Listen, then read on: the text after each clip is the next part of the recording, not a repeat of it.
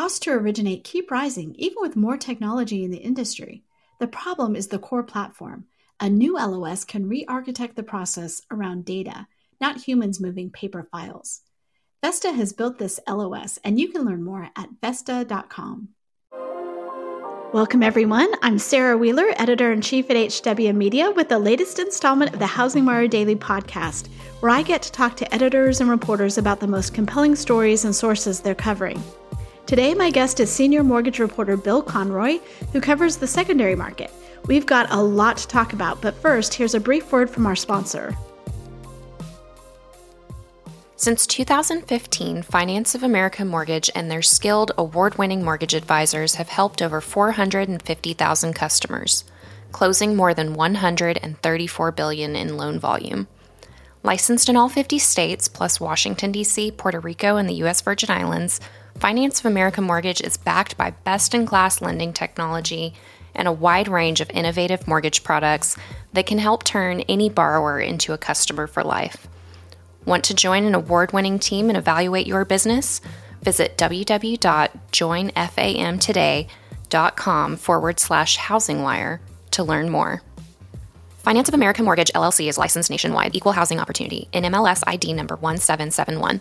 www.nmlsconsumeraccess.org. Equal opportunity employer.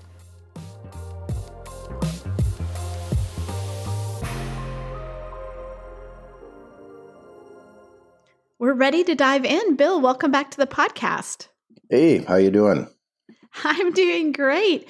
Wow. So, as interest rates go up, lots happening now in the secondary market. I wanted to talk to you about one of your stories called The Fed Retreat from MBS Market Sparks Short-Term Uncertainty. This is a really, really deep dive, but super interesting the whole way through. Great reporting on this. So let's talk about that a little bit.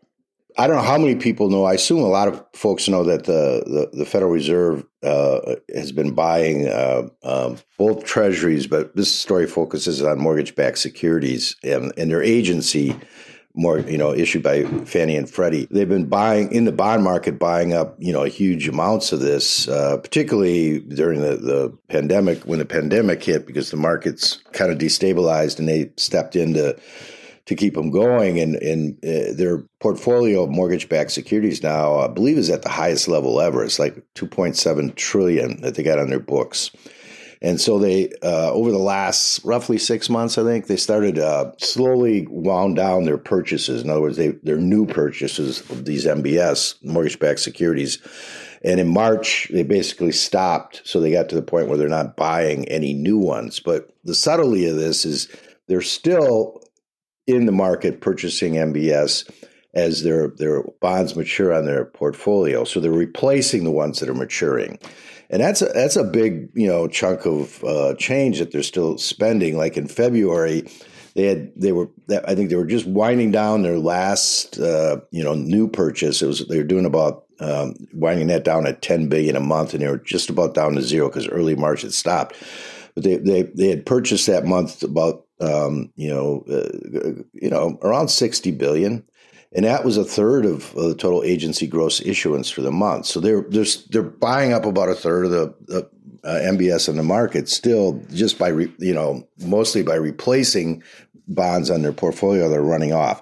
So they signaled in their last meeting in March that they're going to stop replacing maturing bonds at some pace, right? And they suggested, with the way it looks now, it's about $35 billion a month. So that would be an additional $35 billion in MBS that they wouldn't purchase, that somebody else or some other buyers are going to have to pick up.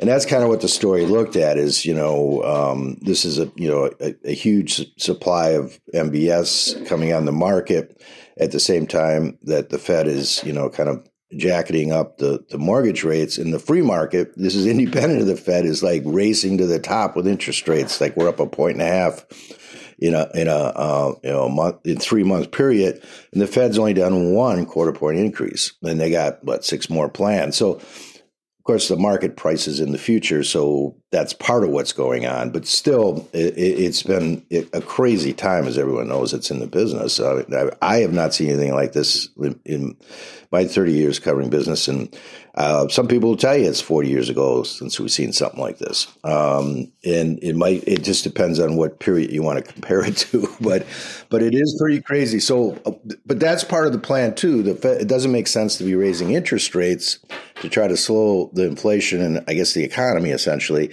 At the same time, you're buying up bonds that tend to keep bond prices a little higher. So they're really supporting higher bond prices. Actually, they're supporting lower bond prices. As the supply of these bonds increases, there's going to be they're going to have to offer a little better interest rates. It just pushes a little more pressure on the bond rates. So whatever that means for the future, we'll find out. But the article kind of broke down who are the major buyers and are there going to be enough people to step in to pick up this extra supply during a time when the market's already kind of reeling. And since I wrote this story, it's even a little more complicated because I have discovered that the situation in the secondary market is a little bit, at least short term, a little bit more stressed than I thought, because we've got an inflection point where a lot of lower rate bonds are coming out of the market. At the same time, bond rates are going up every week almost. So it's been really hard to price those into deals and get, either in the whole loan market or in the secondary private label market for sure. And so all this market pressure is kind of hitting at the same time. And I'm sure everyone out there is a little on pins and needles how it's going to shake out, because no one knows. And that's the bottom line is it's moving so fast that until things stabilize, it's really hard to predict where the end of this turbulence is. And the volatility. And people can make all the projections they want. The reality is we don't know. There's so many variables. So the long and short of it is you can look at the major buckets of the buyers in the bond market and how they're going to react. But Recursion, which is this data firm that kind of analyzes a lot of the GSE data, looked at the major buckets of buyers. And, the biggest one is commercial banks. And then there's money market and pension funds, buyers of the bonds that might come in and help replace some of these Fed purchases. And in addition, there's, foreign investors. And then there's the GSEs themselves, right? And the interesting thing about policy in the GSEs is they actually have their ability to buy MBS or assets to add to their portfolio, including loans, capped because of the conservatorship. And it's like at $225 billion each. And they have a little room in there to buy more. I mean, if they wanted to. I mean, they're not gonna, but they've each got a little over $100 billion on their balance sheets now. So they still had some, but they're purposely winding it down to stay under the cap. So basically, the GSEs aren't going to come in and buy up their own MBS. That's not likely to happen. The banks are already at the only ones that rival the Fed in purchasing. They're at 30. I think it was 30% of purchases, something like that. But the banks tend to follow what the Fed does. So at least that was the assumption by Recursion. So they're not likely to amp up their MBS purchases right now is their thought, but who knows? And foreign purchasers, they didn't see them as a big bucket. They're pretty low. So they thought maybe money market and pension funds could step in and buy some more. But because of the environment now, in fact, for all of these, the environment right now is such that they compared it to catching a falling knife. Does anybody want to step in right now and just take those risks? We don't know where rates are going or when the rates are going to stabilize. And you may be buying bonds that tomorrow are worth less than you paid today. And that is what we're kind of seeing. Is I've had stories of people saying, well, they went in and sold, in the whole loan market would sell a portfolio of loans at 101, like one over par. And a week later, it was below par. I mean, that's how fast it was moving. If they hadn't sold it, that week, they would have lost money. As it is, they just broke even. That's the kind of market we're facing. And it's, as a reporter, trying to figure out what all the variables are and what that means to all the players. put it this way, it's a full-time job. And if you're in the market, I'm sure it's the same way. I mean, just trying to figure out, no matter what part of the market you're in, trying to figure out where this is headed. If it makes you feel any better, it seems the top executives and the major players in the market are in the same boat. They're all trying to hedge their bets as best they can based on the information they have. And as soon as you think you have it figured out, the next week the rates change, and the environment changes. So that's kind of what this MBS story explores, just the macro elements of that, and how at a time when the bond market's already a bit disheveled and battered from the rate environment, we're going to see more supply if the Feds pull back as planned. Now, enter the market, which just adds another wrinkle or another variable to how this is going to all shake out. And it's possible new money could come in. I mean, the one thing that is really, from outside these other buckets, maybe some major asset managers decide to get out of corporate bonds because of the environment and move toward MBS. And that could be new money that's not there now. So there is hope. And there's also the reality that we aren't facing a credit crisis like we were in 06, 07, when the market really crashed. The underlying collateral in the market, the basic, home prices and the value of homes and the underwriting and the loans, it's all solid. That's not the problem here. It's the interest rate environment. And that's, obviously a big factor. It's not to be minimized. But, if we can ride this out is the thought. That we're going to end up on the other end of it in a fairly good position for the housing market moving forward. People are just going to adjust to the new environment in terms of profitability. As one person told me, you might have been making 104 on your deals now, like 4 over prime now, and you might have to be satisfied with 3 or 2 going forward, but you still could be profitable. It's just going to be a reset and kind of a reset of relative values is the way Laurie Goodman put it at the Urban Institute. That day's coming, but it's if it's done right and the people that survive that long. That's the question, how long this is going to last and who's capitalized well enough to ride it out. There is light at the end of the tunnel, so to speak. So that's my long spiel on that story. Well, and I like the fact that you talked to different people about, both short term and long term, what they were looking at, because, and to your point, a lot of the short term is just too uncertain. It's changing so fast, especially with, international developments affecting the bond market, and inflation. But, you did talk to Michael Bright, the CEO of the Structured Finance Association, who said that, he sees it like, hey, the silver lining here is, winding down the Fed's MBS portfolio could result in a pickup of PLS, right, of the private label. Yeah, and I mean that's true, and I didn't really get into that in my spiel, but yeah, he did say it's possible this could be a silver lining for the PLS market, and one of the areas they're already seeing, and that's because the pricing in the private label market is able to price competitively in some of these products with the agencies, right?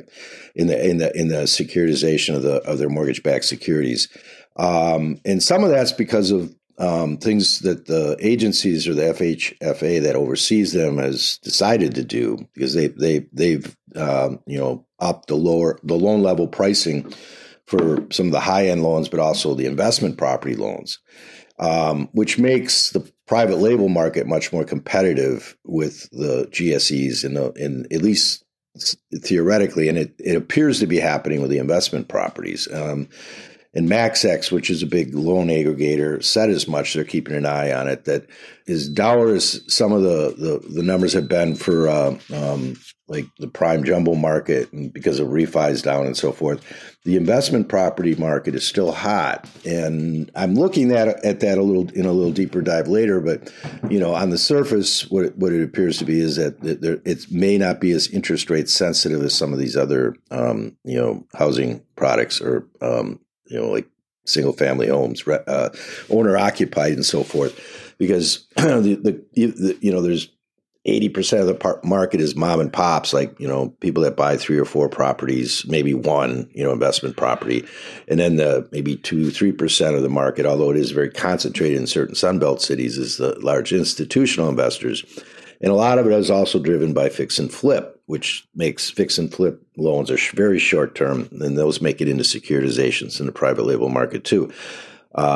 Just example on fix and flip, if you got a 1 year, whatever it is, a little more than a year and a half or 2 years on a note, you're worried about interest rates. Of course, you want to get the best rate you can, but you're probably not as sensitive to the volatility because you're going to be paying that note off pretty quick. So, and also there's other ways to access money in that market, so they can be more competitive. And I know some people aren't going to like to hear this because there's another side to it. But with the homes that are available in the market, they can act faster. They have access to money a little quicker, and then they still can securitize these in the private label market for liquidity at competitive rates to the agencies right now. So that market might have a little juice through this. We'll see. But I looked at the securitizations coming in, and of course, you can miss some here and there, but because I'm working off a bond rating, and they come in every day. So, we're way above last year in terms of investment property collateral securitizations, way above it, double easy, and it continues to grow, and that's on the RMBS side, which is what goes through the private label market, and on the these big single family rental securitizations, which are a little different animal. There's been like 8 of those, and there's at least 22 PLS deals that have gone through a little past the first quarter, and they're still coming. So that also means a lot of those starter homes, or in a little above, that are getting that everyone's competing for, might be more of those are going to the investment rental route,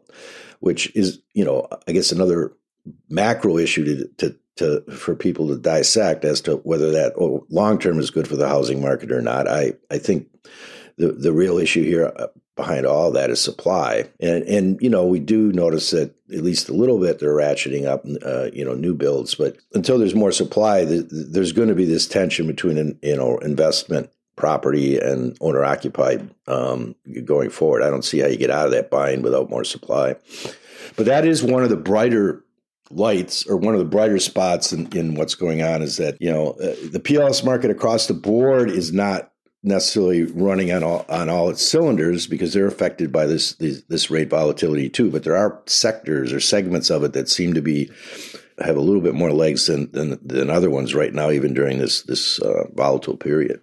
Well, it's fascinating to see what's happening there. I mean, to your point, I mean, this is such a fast changing market, and in an area that for some of the last 10 years hasn't just been a lot of news there, right? But now it feels like there's just news every single day. Yeah, I mean, it's like the weather changing, really. I mean, we went from spring to winter, maybe, right? And I mean, we all survive winter. It's just we got to kind of get new clothes and make sure our cars are kind of tuned up and everything. And that's kind of, I think, kind of way I look at the housing market. It's very cyclical, and it has seasons like the real world. We're in another season right now. They come quick, right? You don't know. Sometimes winter just hits. It does. Interestingly, though, of course, interest rates going up isn't all bad news. The part of the market that really benefits from that, of course, is mortgage servicing rights. So as interest rates rise, then we have a real interest there. And you wrote a story recently that said the MSR sector is a raging bull in a bear mortgage market. So I'd love to talk to you about that part. Yeah, I mean that's like the guys in that market haven't seen anything like this in like decades. I mean, this is for them. Well, the simple explanation for why the mortgage servicing rights market, and of course that's the slice of when you pay your mortgage, slice of that goes to servicing. It's a very small slice, but it's a steady stream of income, and it's an asset basically. It's worth something, and you can buy and sell these rights.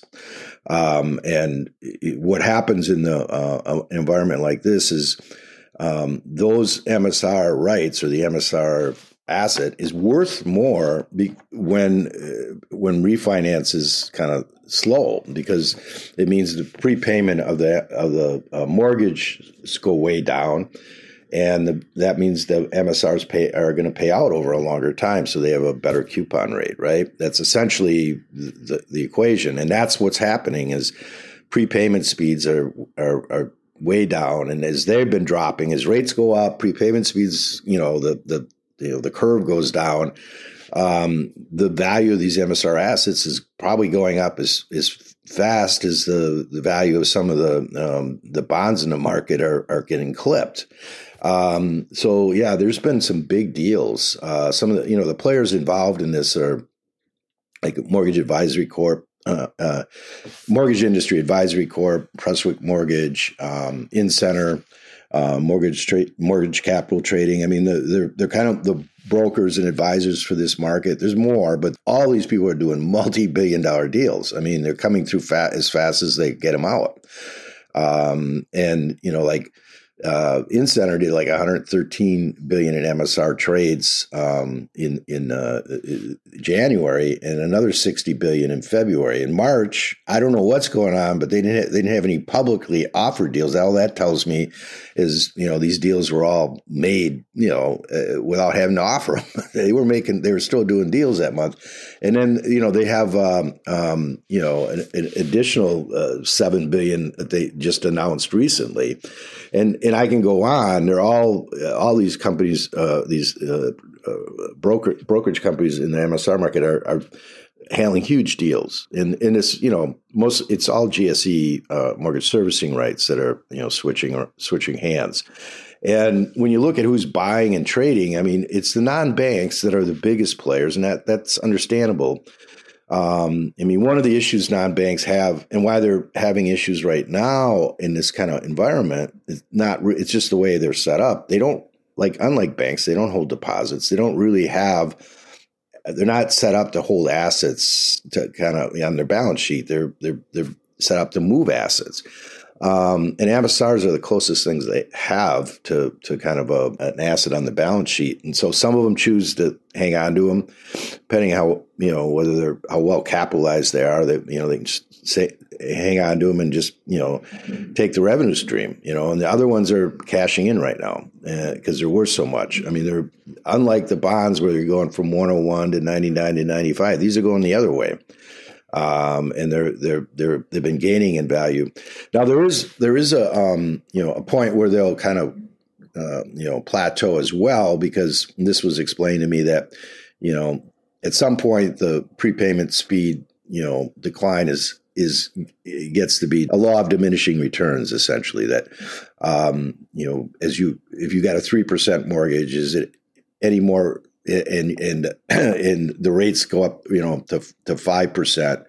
Is that person holding that 3% mortgage any likely to refinance, if the rates go up to 6%? Probably not. So you get down to like a floor on that, where the prepayment speeds are, probably as high as they're going to be. And if interest rates tick up a little more, it ain't going to matter. Doesn't mean that they're going to go down in value. The MSRs, they're certainly not in that environment, but we're approaching the ceiling. We're not quite there yet. So these guys are still, able to make some good money if they want to sell these out in the market. Some of the buyers right now, at least this is again according to Recursion's data, the top MSR buyers, it's like through the first 3 quarters of the year, we're like, JP Morgan, Lakeview Loan Servicing, Mr. Cooper, and Carrington, and then you have sellers on the other side. At least again, this is over the first 3 months of the year, like United Wholesale Mortgage, Matrix Financial, Rocket, and Freedom. But you got to remember, these are moving back and forth. Freedom sold, they were one of the big sellers during that period, but last year they were one of the big purchasers. They were the top purchaser. So they were building them up maybe to sell them this year, right? They saw, so maybe they figured this was a smart way to go. So they're shedding some of them, and some of it's strategic. That doesn't mean they're selling everything off, but that's the market there. I'm sorry, I interrupted you. No, I was interrupting. I was just going to say, I mean, that seems like the same thing with Rocket, right? They were one of the sellers to Lakeview, but they were also one of the buyers. Yes, exactly. Exactly. Exactly. So it's just interesting to see how this goes. And, you had, you quoted Michael Carnes, who's the managing director of the MSR Valuation Group for Mortgage Industry Advisory Corp, talking about, we could see pricing begin to hit its ceiling when looking at just prepayment curves. I mean, there's a limit to how this goes, but right now it is like going gangbusters. Yeah, and I've been following it since the beginning of the year. It's really been one of the bright spots. Like any job, there's times when you think, oh, you get tired of bad news, and everyone thinks reporters just want to report bad news, and that's like kind of working, at a funeral home. You really, you don't really. We really don't like bad news. Yeah, that isn't necessarily what we want to do. So when there is good news, and you try to find it all. You try to find out what's really going on, not just you want to interrogate your assumptions on everything. But in this case, yeah, it's been following these stories is just the opposite of some of these other ones. It's like I can't keep track of how much money is moving through this market. It's huge. Right now, I would say is the helping some of these companies, I would argue anyway, from what folks have told me, to ride out this period. It's one of the ways that you can help yourself to ride out this period where the other side of the market isn't functioning quite the way it should be, right? Because of the rate rises. So we'll see how it shakes out. But at the end of the day, the difference between the banking and the non-bank market, is kind of highlighted in a period like this.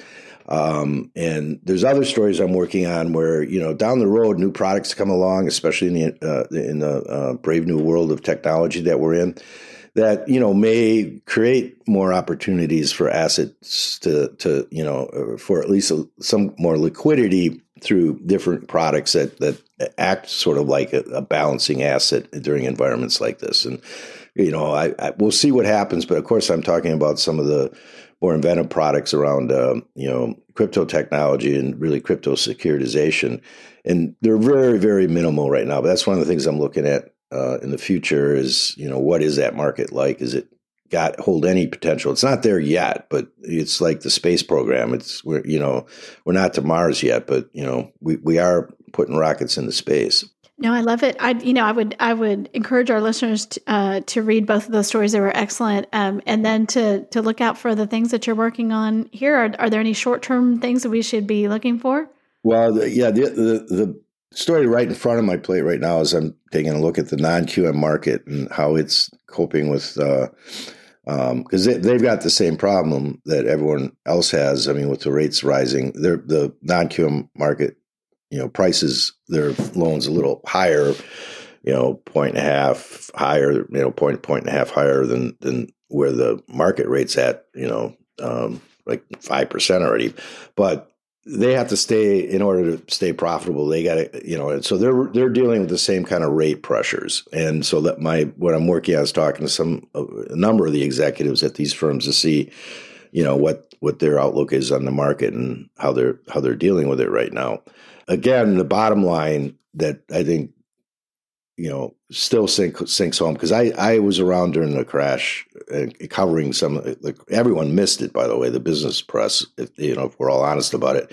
We didn't see that crash coming. We didn't realize the extent of the issue of the assets, the housing, backed assets on the balance sheets of in that case, it was a lot of banks and so forth. But this one, we've all had our eyes, I think, on the underwriting and on the credit and the quality of the loans. And I think regulations have pretty much made it hard not to underwrite loans to a pretty high rate. So I think that's really going to, Right. There's a solid foundation in the housing market right now. And I think, this rate thing is more a monetary policy problem, right? It's not, no one controls it completely. The Fed's trying to, tap down inflation. We are dealing with a confluence of forces around the economies of the world that are really kind of causing a lot of this, the supply chain issues. The war in Ukraine, like we're always in wars all over the world. There's other wars going on that we're not covering. This one's getting a lot of attention, but frankly, because of the disruption it's causing the economy in Europe, that cold is spreading around the world and clearly here, and that volatility over there, not knowing what's going to happen next, I think is affecting. In the sanctions continuing, that affects supply chains, that affects, attitudes, and a lot of the market, because you got to live in the future and you got to make predictions and based on the perceived risks. And, so that's our perception of risk ahead is a lot higher than it's been in a while. So till that settles down a little bit, I think, we're not going to fix some of these, interest rate driven, inflation driven, monetary policy driven issues. But the assets underneath this housing market are really solid. So wherever we do land, we should be able to spring forward pretty quick. With maybe an adjustment of relative value is my dollar isn't going to be worth what it is now. But I can still make a profit on the dollar if I, provide a service or a good that's got value. And I think the housing market has a lot of value yet. That is the, biggest silver lining here is that the fundamentals are good, and we're not, all of the stories we're covering about, trading this, they're, securitizing that, at least the underlying loans. To your point, it's really hard to with the current regulations to underwrite loans that aren't, safe right now. So we'll be looking forward to your the upcoming reporting. Great job on covering this market and the two stories I mentioned, along with other stories. You've got stuff out there on all sorts of topics we didn't even get to, but really appreciate you, Bill, and we'll be looking forward to those coming up. All right, thanks. That went quick. Yeah, no, thanks for being on as always.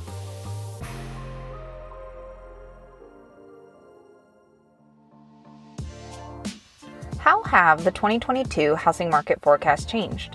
Or how is the industry navigating the shift to a purchase-driven market? HousingWire's premium content program, HW Plus, answers questions like these and offers a variety of member-exclusive benefits that are tailored to what you need to stay competitive and agile in today's fast-paced market. Go to housingwire.com/membership to join today. With your HW Plus membership, you get access to longer-form digital content, the HousingWire magazine, member-exclusive rates to in-person events like HousingWire Annual, and more.